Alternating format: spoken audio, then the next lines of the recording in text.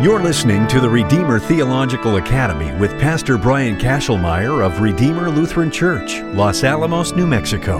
On the Redeemer Theological Academy, we mine the riches of the Scripture and the Church Fathers and find in them Jesus, our Savior, our Redeemer. Here's the Academy with Pastor Kashelmeyer. Welcome back to the Redeemer Theological Academy. Now, in our last lecture, we were talking about Isaiah chapter 60, and we still have a lot of ground to cover in this chapter, so let's go ahead and get started. Picking up once again at verse 10. Foreigners shall build up your walls, and their king shall minister to you. For in my wrath I struck you, but in my favor I have had mercy on you. Your gates shall be open continually. Day and night they shall not be shut. The people may bring to you the wealth of the nations, with their kings led in procession. For the nation and kingdom that will not serve you shall perish. Those nations shall be utterly laid waste. Now let's stop right there and let's go ahead and once again reiterate where we've been. We're talking about the conversion of the Gentiles. Remember, the coastlands shall hope for him, the coming one, the Christ, who brings his kingdom, a kingdom of peace. But notice that the foreigners shall build up your walls.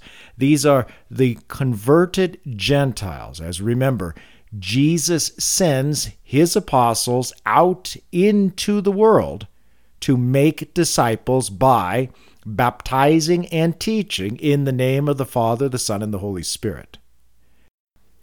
Now here we have that contrast between the kingdom of God, on the one hand, the spiritual kingdom that comes through the preaching of his word, where the Holy Spirit works to convert hearts, opening eyes to see and ears to hear.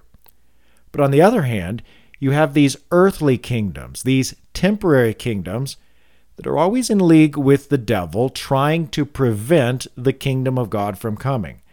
That is, trying to stop the preaching of God's word, so that the people could not hear it or would not hear it. But the nation that will not serve you. So again, this is the language of God speaking to his church, that the bridegroom speaks to the bride, that Christ is talking to his city, heavenly Jerusalem. Now, of course, heavenly Jerusalem is an eternal city. It's the city of God, the place where God dwells in the midst of his people. So on the one hand, you have the earthly temporary kingdoms who are trying to prevent God's kingdom from coming. These kingdoms will perish. These nations will be utterly laid to waste. But on the other hand, you have the kingdom of God, the eternal city. Now here we want to make a distinction between those who are outside the kingdom of God and those who are inside the kingdom of God. Either you are in the darkness, that means that you are being deceived by the devil and you are dead in your own sin, or you are in the light, living in the kingdom of God with the word of life. That he's in the midst, and he is the one who cleanses us from all sin. Now, there is no salvation outside of the city of God. Either you are in through faith, or you are out in unbelief. You are in a state of unrepentance and rebellion against God. In the Gospel according to St. John, he puts it in this way at the end of chapter 3, whoever believes in the Son has eternal life. Whoever does not believe in the Son shall not see life, but the wrath of God remains on him. Of course, the invitation to walk in the light in which you are in Christ and your sins are cleansed. Salvation is to those who trust in Yahweh, and of course, Jesus is Yahweh. But the problem is that when the light comes into the darkness of the world, the people of the world preferred the darkness to the light. Thus, the evangelist John gives us a commentary on this reality in chapter 3 of his gospel, saying, God so loved the world that he gave his only begotten Son, that whoever believes in him should not perish but have eternal life. For God did not send his Son into the world to condemn the world, but in order that the world might be saved through him. Whoever believes in him is not condemned, but whoever does not believe is condemned already, because he has not believed in the name of the only begotten Son of God. And this is the judgment. The light has come into the world, and people loved the darkness rather than the light, because their works were evil. Now, I want you to remember the theme of light that we have in Isaiah chapter 60. Again, the chapter opens up at verse 1 saying, Arise, shine, for your light has come, and the glory of Yahweh has risen upon you. For behold, darkness shall cover the earth, and thick darkness the peoples. But Yahweh will arise upon you, and his glory will be seen upon you. And nations shall walk to your light, and kings to the brightness of your rising. Now, we want to be very clear when we're talking about the light. It is the light of the gospel, the light that cleanses from sin, so that the church is sent out into a darkened world as the light of the world, reflecting the light of Christ. But the light that we reflect is a light of the free forgiveness of sins, in which we can show forth the mercy that God has upon us as he cleanses us from our sins, that we want others to join with us and cling to this living word. Now, when we say that the church is the light that is sent out into the world, the church is not the spotlight trying to spot the sins of others. Instead, the church is the light of the world, that the world may see the cleansing of sin in Christ. The Christ is the light and the life. He comes to bring to us forgiveness, hope, salvation, and reconciliation with the Father. Now, going back to Isaiah chapter 60, picking up at verse 13. The glory of Lebanon shall come to you, the cypress, the plane, the pine, to beautify the place of my sanctuary. And I will make the place of my feet glorious. Now, there's a couple of things that we want to pick up on here. First, we want to understand the idea of place. Whenever we talk about a place of God's presence, we are using incarnational language. This is a similar language that we have going all the way back to Deuteronomy, that place where the glory of God is present, the place where God meets with his people, which, of course, throughout the whole Old Testament is that tabernacle. It's the temple. It's the glory of the Lord there in the midst of his people. For he is Emmanuel, that is God with us. Now, you see this back in, for instance, Deuteronomy chapter 12, in which we hear these words. You shall seek the place that Yahweh your God will choose out of all of your tribes to put his name and make his habitation there. There you shall go, and there you shall bring burnt offerings and your sacrifices, your tithes and the contributions that you present, your vow offerings, your free will offerings, and the firstborn of your herd and of your flock. And there you shall eat before Yahweh your God, and you shall rejoice, you and your households, in all that you undertake, in which Yahweh your God has blessed you. Again, I want you to see this image that we have. It is a place where you eat before the face, the presence of God. It is a place of rejoicing. It is a place where you go to meet God here on earth. This, of course, is the incarnational language of the place where God's glory dwells, that the Word takes upon flesh and tabernacles amongst us, that Jesus is the fulfillment of that place where we eat before Yahweh's face. And in the most profound way, it is in the supper in which he institutes, in which he promises to be bodily present with us, giving to us his body and his very blood to eat and to drink for life and salvation and the forgiveness of sins. Now, going back to this incarnational language of the place, that's the place where God wants us to go to find him. This is the way to the Father, and there is no other way except through the Son.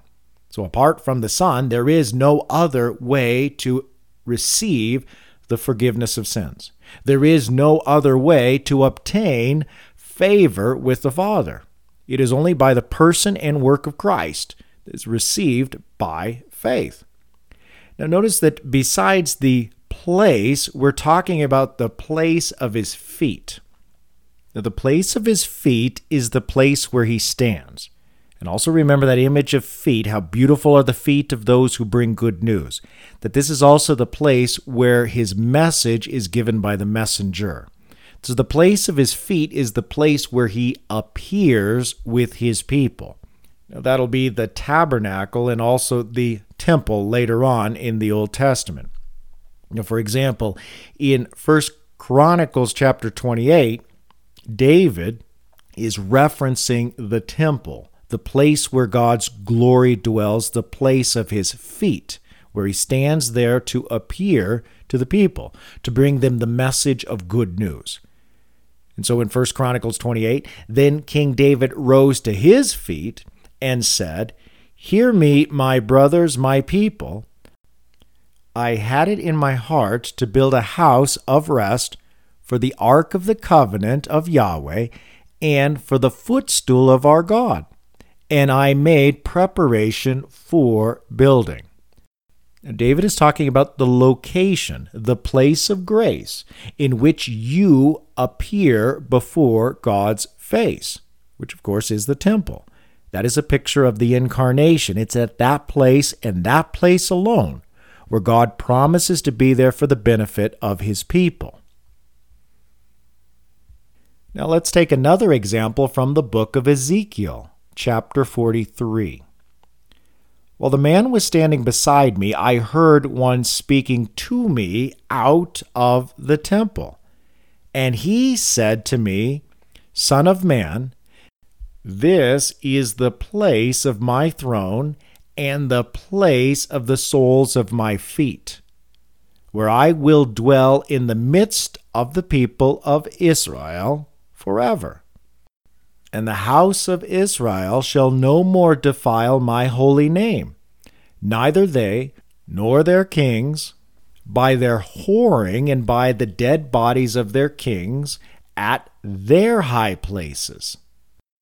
Now again, notice here the contrast between the place that God chooses for his name to dwell versus the high places of these earthly kings, even earthly kings of Jerusalem, the places where they chose to perform their rituals, their rites, their ceremonies, but they had no promise. They did this without the word of God. Their place, God didn't promise to be present. God promises at the place where his feet are dwelling, his footstool at the place of the temple in Jerusalem. Now you'll see this image in such books as the Psalter, in which we hear it in the words of Psalm 99. "Exalt Yahweh our God, worship at his footstool, holy is he." Or in Psalm 132, let us go to his dwelling place. Let us worship at his footstool. Okay, now both of these have that dwelling place as the temple. Remember, the Psalter itself is a prayer book. It is a book of hymns, psalms, chanted as the people go to the temple, to go before the altar to meet God, to be in the presence of God who bestows his forgiveness and his mercy and his faithfulness to the promises upon his people. Now, later on in the book of Isaiah, we will pick up this theme of the footstool yet once again, that all the earth is his footstool. So in Isaiah 66, verse 1, thus says Yahweh, heaven is my throne, and the earth is my footstool. What is the house that you would build for me, and what is the place of my rest? Of course, asking back this question about David and the temple that he would produce. That temple of David, of course, was decimated. It was demolished by the Babylonians. Now, remember, this whole second half of Isaiah from chapter 40 to 66 is giving comfort to the people who have been defeated by the earthly kingdom of Babylon. Now, God is assuring them that his promises will not be fulfilled in an earthly kingdom or even an earthly temple. In fact, the earthly temple at Jerusalem was just a picture, but the kings of Jerusalem had distorted and deformed that image and made it no different than a pagan temple, and thus it had to be destroyed. But even the destruction of that temple is a picture of the death of Jesus, whereas also the rebuilding of that temple is a picture of the resurrection of Jesus. But that temple must be destroyed, and that temple in Jesus must stand forever. Now, this image of the heavens being God's throne and the earth being his footstool is picked up in the language of Jesus in Matthew chapter 5. Of course, in chapter 5, Jesus is in earthly Jerusalem. Now, it's here in Matthew's gospel that the king is there in their presence. The true king, the true David, the one who is not merely a king of an earthly kingdom, but he is the King of Kings of a heavenly kingdom. That he's there talking to them about how Jerusalem, that is earthly Jerusalem, must be destroyed. That his own temple of his body must be destroyed. But in 3 days he will raise it up again, being that stone the builders rejected, but becoming the cornerstone, the foundation stone. Earthly Jerusalem must be laid to waste in order to rebuild heavenly Jerusalem. But now Jesus is talking as he's approaching Jerusalem and approaching these days in chapter 5 of Matthew's Gospel. And Jesus says, do not take an oath at all, either by heaven, for it is the throne of God, or by earth, for it is the footstool, or by Jerusalem, for it is the city of the great king. Now, this image of the king coming to his city, the king who comes to sit on his throne, the king who comes to put his feet on his footstool. In this we see the ascension of the Christ, who ascends to the right hand of the Father to sit upon the throne and to place his feet on the footstool. Now, that image, of course, is given to us in Psalm 110, where David records and says, Yahweh says to my Lord, sit at my right hand until I make your enemies your footstool. I want you to see that picture, that you have a king sitting on the throne, and he places his feet on the footstool. Now, in the ancient world, a footstool would be set before the throne, and on that footstool would be the image of the enemies of the king. That is, those who are trying to prevent his kingdom from prevailing. Those who are always trying to plot and to plan to overthrow the king and his kingdom. But on that footstool would be this picture of the enemy, so that his feet would rest on his enemies. Of course, that picture for us is one in which we see the foot of Christ crushing the serpent's head. Of course, the serpent will bite his heel, but that heel will crush the serpent's head. Now, that's the picture of the king with his feet on the footstool. Now, the footstool, of course, is here on earth. The enemies are those on earth who are in league with the devil, who are trying to prevent his kingdom coming by preventing the preaching of his word. Now, in Hebrews chapter 10, we pick up on the same imagery in which we hear that when Christ had offered for all time a single sacrifice for sin, he sat down at the right hand of God, waiting from the time until his enemies should be made a footstool for his feet. Now, in the letter of the Hebrews, we see the picture of the ascension as the one who is the high priest according to the order of Melchizedek, which, of course, Psalm 110 refers to. But it's in Hebrews, in that letter to the Hebrews, where we see the Christ in his kingdom, that he sits down at the right hand of God, that he is waiting until his enemies should be made a footstool for his feet. Now, this is a picture of the proclamation of the gospel. Now, Christ reigns as king right now. We're not waiting for some time period, some point in the future, when he'll finally, eventually, reign and rule in his kingdom. Instead, he reigns and he rules right now. But he does this through his word. He reigns in the hearts of believers through the gospel, in which he assures believers of the forgiveness of sins. That gospel message overturns any kind of ruling of the conscience. That the conscience says that I am outside the kingdom of God because I've sinned. The conscience says that I'm a rebel in rebellion against God. The conscience testifies to all the sins and wickedness that we continue to commit.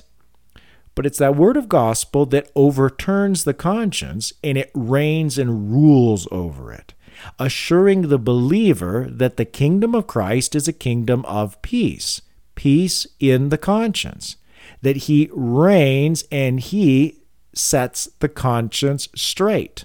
He justifies, that is, pardons from guilt. He gives his peace. Now, of course, there are those who don't want to hear this word of peace. They have rejected the pardon that he offers. They prefer the darkness to the light. Thus, in Isaiah, we have a picture of this spiritual battle for the souls.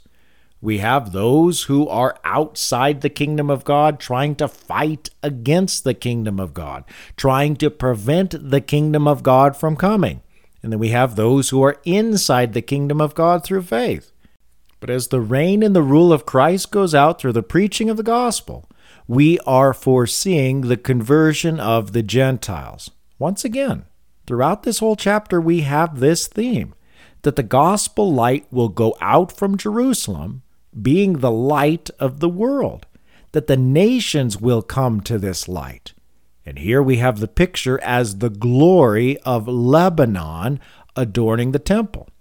Now, of course, that image right there itself is the image of the building of the temple with the trees from Lebanon during the days of Solomon. And that becomes a picture of trees coming from outside of the land of Israel being brought into the place and the presence of God. In fact, that same kind of an image of the glory of Lebanon, the trees from Lebanon, the Gentiles, the outsiders being brought inside, is the same picture that Hosea will paint for us in chapter 14 of his book, in which the prophet Hosea speaks in unison with Isaiah about the coming kingdom of Christ. Now, the picture that Hosea paints for us is this. The Yahweh speaks and says, I will be like the dew to Israel. He shall blossom like the lily. He shall take root like the trees of Lebanon. His shoots shall spread out. His beauty shall be like the olive, and his fragrance like Lebanon. They shall return and dwell beneath my shadow. They shall flourish like the grain. They shall blossom like the vine. Their fame shall be like the wine of Lebanon. Now, do you hear the similarities with Isaiah? Talking about the kingdom of God in agricultural terms, the terms of the earth, the terms of life and fruit, the terms of the dew, the water coming from heaven and giving life, the idea that this vine will spread out, the branches will branch out. For this is what Christ does as the branch, the king. His kingdom spreads out to the ends of the earth. And in particular, you have 3 times this reference to Lebanon, the trees of Lebanon, the fragrance of Lebanon, and even the wine of Lebanon. Now see how this image here shows us a vision of the conversion of the Gentiles. That the kingdom of Christ will spread out, branch out to the nations, and the nations will be gathered by him, and they will adorn his temple.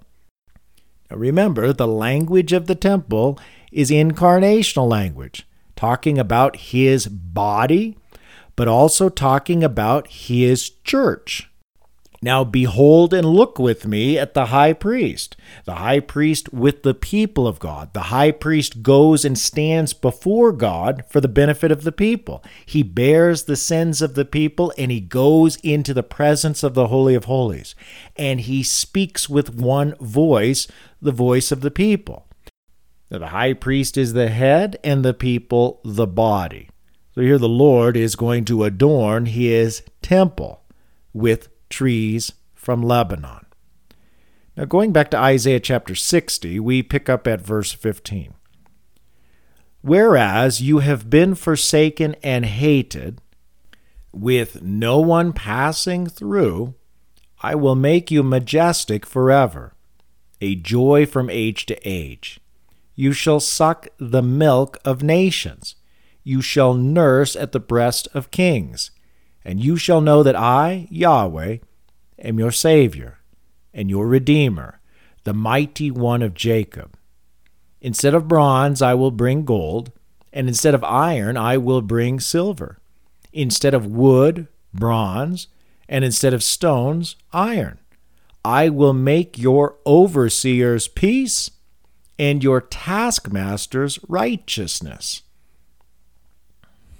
Now again, notice that we are talking about the work of God. This is grace language. This is what he does for the benefit of his people. He is building his church. Of course, it is on that rock that he will build his church. That stone of stumbling, the rock of offense that the builders rejected. But notice that language of builders. The builders are the religious leaders, the rulers, the priests, the teachers. Now, these overseers and taskmasters will be replaced with the apostles and their successors. In the conversion of the Gentiles, we will have evangelical preachers. The overseers, that is the bishops, will bring peace, and the taskmasters, they will bring righteousness. And how will they do that? By preaching Christ.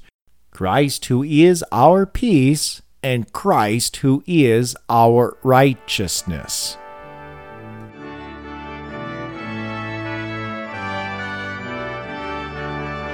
Thank you for listening to this episode of the Redeemer Theological Academy. For more episodes or to leave comments about this show, please visit our website, RedeemerTheologicalAcademy.org. Again, that's RedeemerTheologicalAcademy.org.